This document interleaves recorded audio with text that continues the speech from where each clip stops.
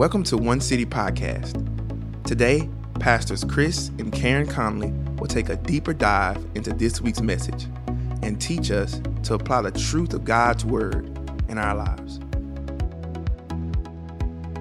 Hey everyone, welcome to Conversations. This is Karen and Chris Conley, and we are here with week 3 of the sermon series called Just Keep Showing Up.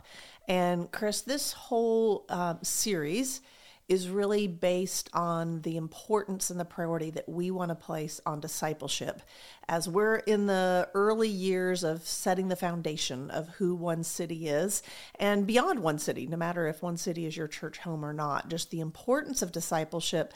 But also, Chris, you definitely have a heart to maybe take away the myths of discipleship. And so as we enter into week 3, I know there's a couple of those that you tackled in this message.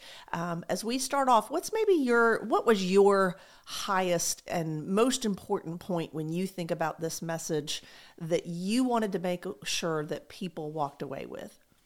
Yeah, we need to redefine discipleship. Instead of it being a generic term that everything can fit under that term, it's really important for us to move away from a attendance-based discipleship. Yes, of course, you need to be present, but it's so much more than being present. Attendance-based discipleship is kind of the lowest standard. And I think it really does, like when Jesus said, follow me, yes, it requires you to follow and therefore be present, but it's a call to a lifestyle. It's not a call to a set of programs. It's not a call to, a certain level of academic achievement. It's not a call to, memorizing every book of the Bible and, chapter and verse. But rather, it really is the lifestyle of what it means to truly love God and love one another. I love, as you were just going through those, you just said not programmatic, not attendance-based, not academic. And I think it's so often in the Christian life, and I'm guilty of this in every area of my life, I want it boiled down to a few checkpoints. I want to be able to write it on a list. I want to be able to check it off. I want to be able to know that I did it. And that's not really possible with discipleship. Is that accurate? Mostly. Again, I want to validate the importance of putting your priorities on a calendar. If your priority does not get transferred to a calendar, then it's not a priority. And it's ultimately probably not going to happen. And so there is a practical sense that we have to schedule our life, but it's about doing life together. And so discipleship is not about the masses. Discipleship is about the select few. Now, there's a type of discipleship where, a person becomes a new believer and we can get them plugged into the life of the church. And in our church, we like to call it the Big Four. We want to, teach people to worship, to be engaged in friendship, to understand the leadership that God's given them, the gifts that God's given them, the talents, the strengths that God's given them, to be able to use those. And then stewardship. So worship, friendship, leadership, stewardship. And there is a type of growth that occurs through consistent involvement in those 4. But the discipleship that I'm talking about is a 2 Timothy 2:2 discipleship, where he says, take the things that you've heard from me in the presence of many witnesses and entrust them to faithful men or faithful women who will be able to teach others also. And so this type of discipleship that I'm talking about, it really is best when it is, and it doesn't have to be just one-on-one. A lot of people talk about just one-on-one discipleship, but I really think it's one-on-one, one-on-two, one-on-three. If you kind of take the visual image that if we were going to meet for lunch for discipleship, let's find a booth that fits 4 people, fits 5 people, maybe a little bit elbow space or something like that, so you're not crowded. And it's these 3 or 4 people deciding to do life together to run hard after the Lord. They're going to have some things in common. They're going to be committed to a priority time, and they're going to discuss what God is telling them in their priority time. They're going to be committed to the ways that they can take their strengths, their talents, their gifts, and use them to serve the Lord, to advance the mission of God. They're going to be committed to what it means for us to, say, how do we bring heaven to earth? How do we build the kingdom of God? That's our primary purpose. Yes, we have jobs. Yes, we've got to provide for our family, but we do all of that through the primary identity of being a disciple. Okay, that's what's so fun about this environment, because when you're teaching on a Sunday or I'm teaching on a Sunday, we don't interrupt one another. But here we are. I can have a conversation with you right now. Okay, so you talked about discipleship being for the select few. And really there's kind of two ways that, as you said that kind of struck me. One is you don't mean that like, in some ways, like only the very, very select few are available, should be discipled. Just what you talked about. Everybody can pour into somebody else. So maybe speak to that sense of no matter where you are on the journey, how you could pour into somebody else, so that it's not just the super spiritually mature that we're discipling. So maybe speak to that. And then there is the 2 Timothy 2. Yeah, and I would say, when I say select few, it's just because we only have so much amount of time. Mm-hmm. And so, like, you can't disciple 10 people at once. You only have so much time to be so invested in people's lives that you will do a quality job of discipling them, because it is a relationship. It's not an appointment. You have to have a relationship outside of the appointment time in order for the discipleship to truly influence and impact in the way that God designs for discipleship to be comprehensive. So you should select a few. We're not talking about the elite. That's correct. I would say, and how do you select these people? Who's hungry for more? Mm-hmm. If someone demonstrates a hunger and thirst for righteousness, then feed them. Give them something to drink. Invite them into your circle. And that's another way to think about it. All of us have a circle of influence. And so who is in your circle? Who is hungry for more? Who's kind of beginning to run with you, so to speak? Who's wanting to spend time with you? Then that person's worthy of the investment. And then everybody can disciple somebody, in the sense that everybody's further along than someone else, if we will keep it simple. And by keeping it simple, what I mean by that is if we will, each of us, really learn how to have a priority time and make that a consistent part of our life, and then you can teach someone else how to have a priority time, then what happens is the Word of God and the Holy Spirit are discipling that person on a daily basis. Then you become the coach that meets with that person once a week. Maybe you meet with that person twice a month. Maybe you meet 3 times a month. And because they have learned how to spend time with God through the Word and prayer, then discipleship is happening through the Word and through the Spirit of God on a daily basis. You get the privilege of coming alongside and coaching and asking questions like, what did God say to you this week? And then you get to help guide the application of what God said and help them understand how to be specific instead of generic in their application, and help them move forward in the world of transformation. That's where the magic of discipleship takes place. So, Chris, as I'm thinking about this, there's obviously the perspective of the disciplee, somebody who wants to be discipled, and I want to talk about that. But while you're talking about the discipler, I want to just lean into that for just a minute, because I think there's a couple of things that keep people from being willing to say, yes, I will disciple. The first is they don't feel qualified. The second is they feel like they don't have enough time.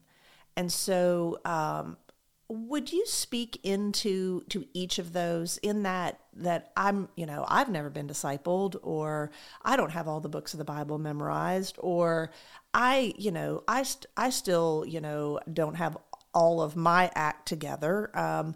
It's not the right season of life. I mean, there's so many things. I guess that last one goes in the time category, but speak to the person that's listening here that has loved the Lord for 5 years, that says, not me. What would you say to that person? Well, I would say that discipleship is about what you can give away, but it's also about more than that. In many ways, it's the privilege of having spiritual sons and daughters. And if you really embrace discipleship, it's one of the most rewarding things possible. Why would you opt yourself out of the primary command/commission of God? And then, it's just a matter of understanding, how to prioritize this commitment in your schedule. Yes, we're all busy.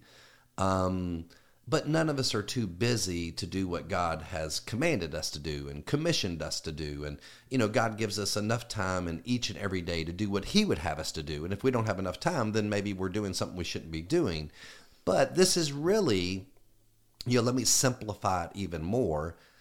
This is you identifying one person, two people, maybe three people that are hungry for more, in that you have something that you can give them in your journey of the ways that you've learned how to love God, the things that have worked for you in growing in your love relationship with God, and then ways that God has used you to love others, and you're just taking what God has poured into you, and now you're pouring it into others. And so, as God fills you up, then you need to be poured out. And you're walking with people in such a way, really, it's what every one of us want for ourselves. All of us want a discipler. All of us want someone to see us and go, wow, that person's got a lot of potential. And we want people to invest in our potential. We want people to see us as worthy of their time. We want people to see us as, that person is worth the investment, so to speak. And if you want someone else to do that for you, then who can you do that for? Well, I love that. And I do think that, in that world, it depends on kind of where you are. If you're like at One City right now and we're talking about discipleship, then there's probably people around that are trying to identify, I want to be discipled. Who is it that I want to ask? And so there may be somebody in your sphere that approaches you. But I would say if there's not somebody that approaches you, that doesn't mean you shouldn't ever disciple. What that does mean, if and you can push back on this, but what I would think if somebody isn't coming up to you. Now, I remember at one point we were trying to develop some disciplers in our previous ministry. And so we identified some people that we thought had the potential to disciple, but maybe never had been discipled, and said, hey, can we take you through a season of discipleship so you can become a discipler? And so there was a little bit of like, would you like to be discipled? That doesn't always work so well, because the person that is being discipled needs to be hungry. It doesn't need to be a convenient, like, well, I mean, maybe that sounds like a good idea. That might be fun. I'd like to get coffee with you occasionally. That's probably not the best scenario. So Chris, for that person out there that has been walking with the Lord, but nobody is like jumping up and asking them right now. We talk about Henry Blackaby's principle, see where God's at work and join him. So that comes to my mind. But what else would you say to that person that maybe they should be walking with the Lord long enough to be a discipler, but nobody's asking them right now? What would you say to that person? Well, I mean, part of that is the vast majority of people don't really even know what discipleship is in order to know what they're asking for.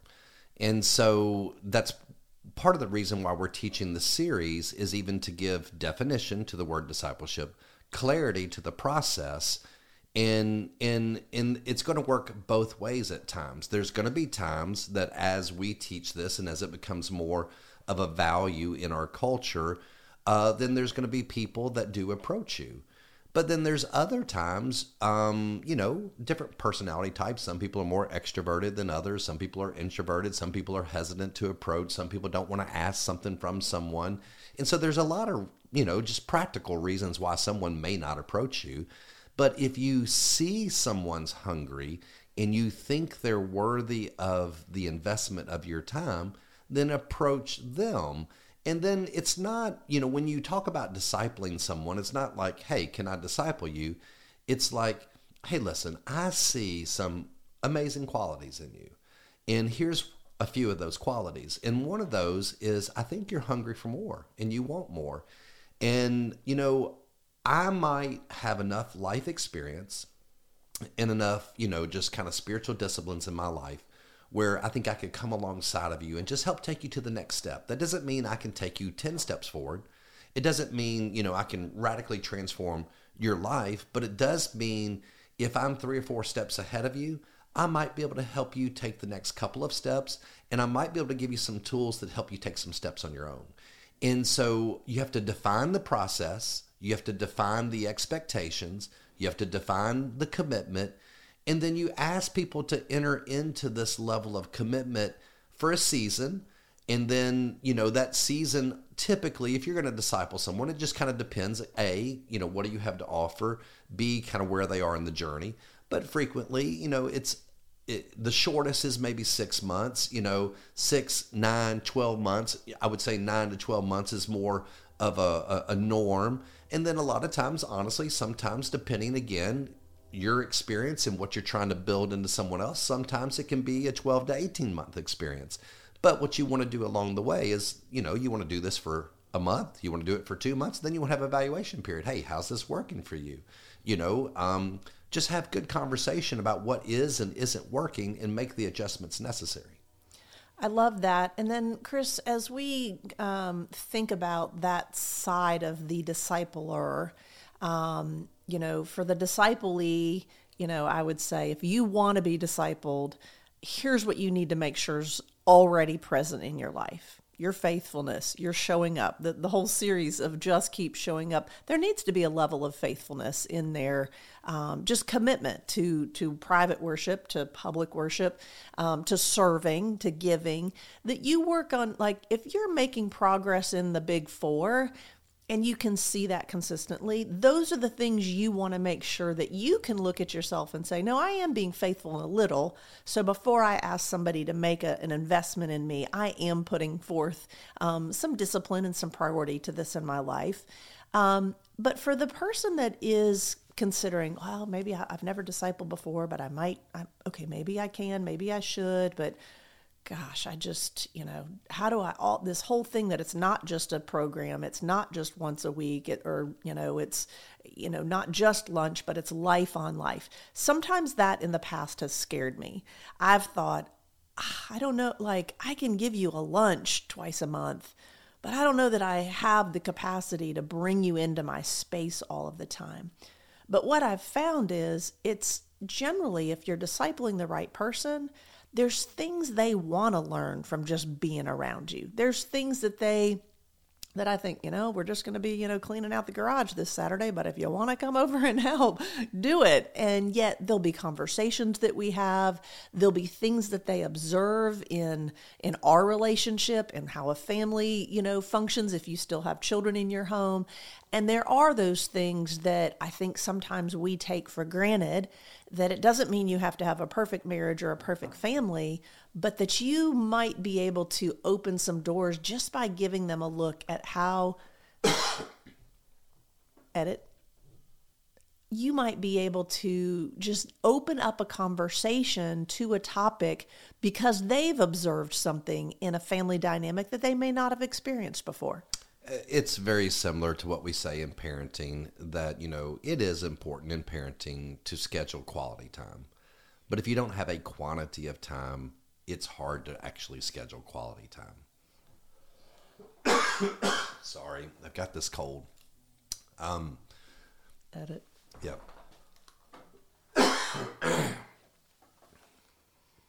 All right, so let me say that again. It's just like in parenting that if it's important to have quality time with your children, but if you only schedule quality time and you don't have quantity of time, then it's hard for the time you spend together to actually be quality. And so in the world of discipleship, there's times that you have a great thought. You had a great priority time. Well, text your discipler and encourage them. Go, hey, I was in the Word today and, I got this. Well, that starts a conversation, and then there's times of, hey, are you free for coffee? Hey, are you, you want to go to a ball game? Whatever it might be, but it turns into a friendship. Now, in discipleship, if the only thing the person wants is a friendship, and they're really not committed to the discipleship, then honestly, more times than not, it doesn't work. Because what we as a discipler are trying to do is we're trying to be a good steward of our time, to prioritize our time for the purpose of discipleship. Now, friendship happens along the way. Friendship is an important part of it, but discipleship is the primary expression. Friendship is a byproduct of it. There are times, you mentioned this earlier, that, it can be a little bit overwhelming to invite someone in the totality of your life and can I do all things and be all things to, a disciplee. And so like sometimes there's this, people share personal things about their life and it almost feels like counseling. Well, there are times that you do know something that you can help, and it is a type of counseling. But if it turns into counseling every time, then honestly, the person needs to go see a counselor, because that is not our primary expertise, and that's not the primary purpose. And so there are times, yes, from the wisdom of the Word of God and from, life experiences and from the, insights of the Holy Spirit, that I can give someone some counsel, but I'm not a counselor. This is primarily about equipping someone to love God, to love one another, to serve the Lord. Chris, as we bring this particular conversation to a close, I know that in the weeks ahead, as we wrap up this series, that you're going to provide a resource that is best practices for discipleship. But I just think as we wrap this up, for anybody that's out there, what would you say would be the no regret decision for either the person being discipled, that's that person that's hungry, maybe that's afraid of rejection, or, okay, yeah, they told me to go find someone and then someone said no. Speak to that person, because I know sometimes that happens. And what would you say to them? And then to that person out there that thinks, maybe not yet, maybe a few more years from now, what would you say? Yeah, the no regret decision to the discipler is that, honestly, it puts a little bit more accountability in your own walk. It causes you to be more consistent, more faithful in your own priority time. It causes you to have greater sensitivity to the Spirit. It increases your prayer life because you're going to be praying for the people that you're discipling. It heightens everything that you do as a son or daughter of the King, because you are now trying to advance others. You're trying to bring others with you in the journey. So it's as iron sharpens iron, that truly does happen in the discipleship process. And there is increased accountability, increased sensitivity, and it only causes you to seek the Lord more. As far as the disciple, then I would say the no regret decision of the disciple is, listen, no one's going to disciple you perfectly. Okay. So don't put a bunch of pressure on the discipler, but you just control what you can control. You find someone that walks with God in a way that you admire, that you respect.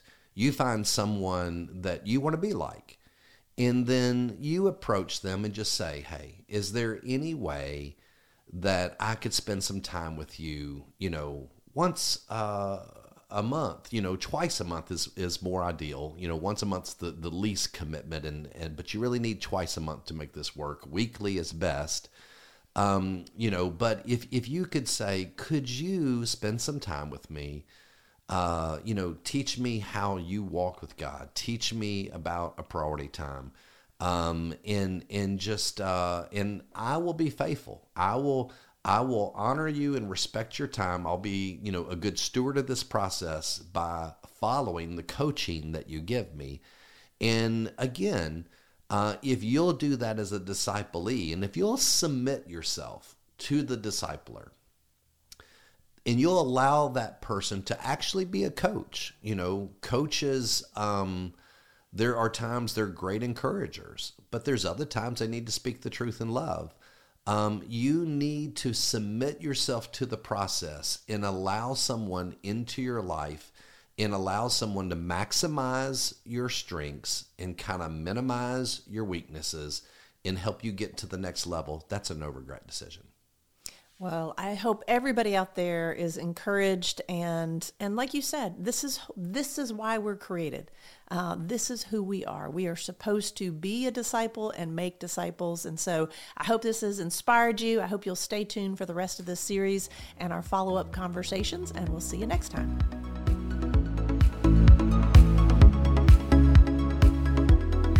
Thank you for joining us today. If you enjoyed today's message, share it with a friend. And be sure to subscribe to this channel so you don't miss a single episode. Join our movement and help us to prove that love works. You can give towards our mission at onecitymemphis.org.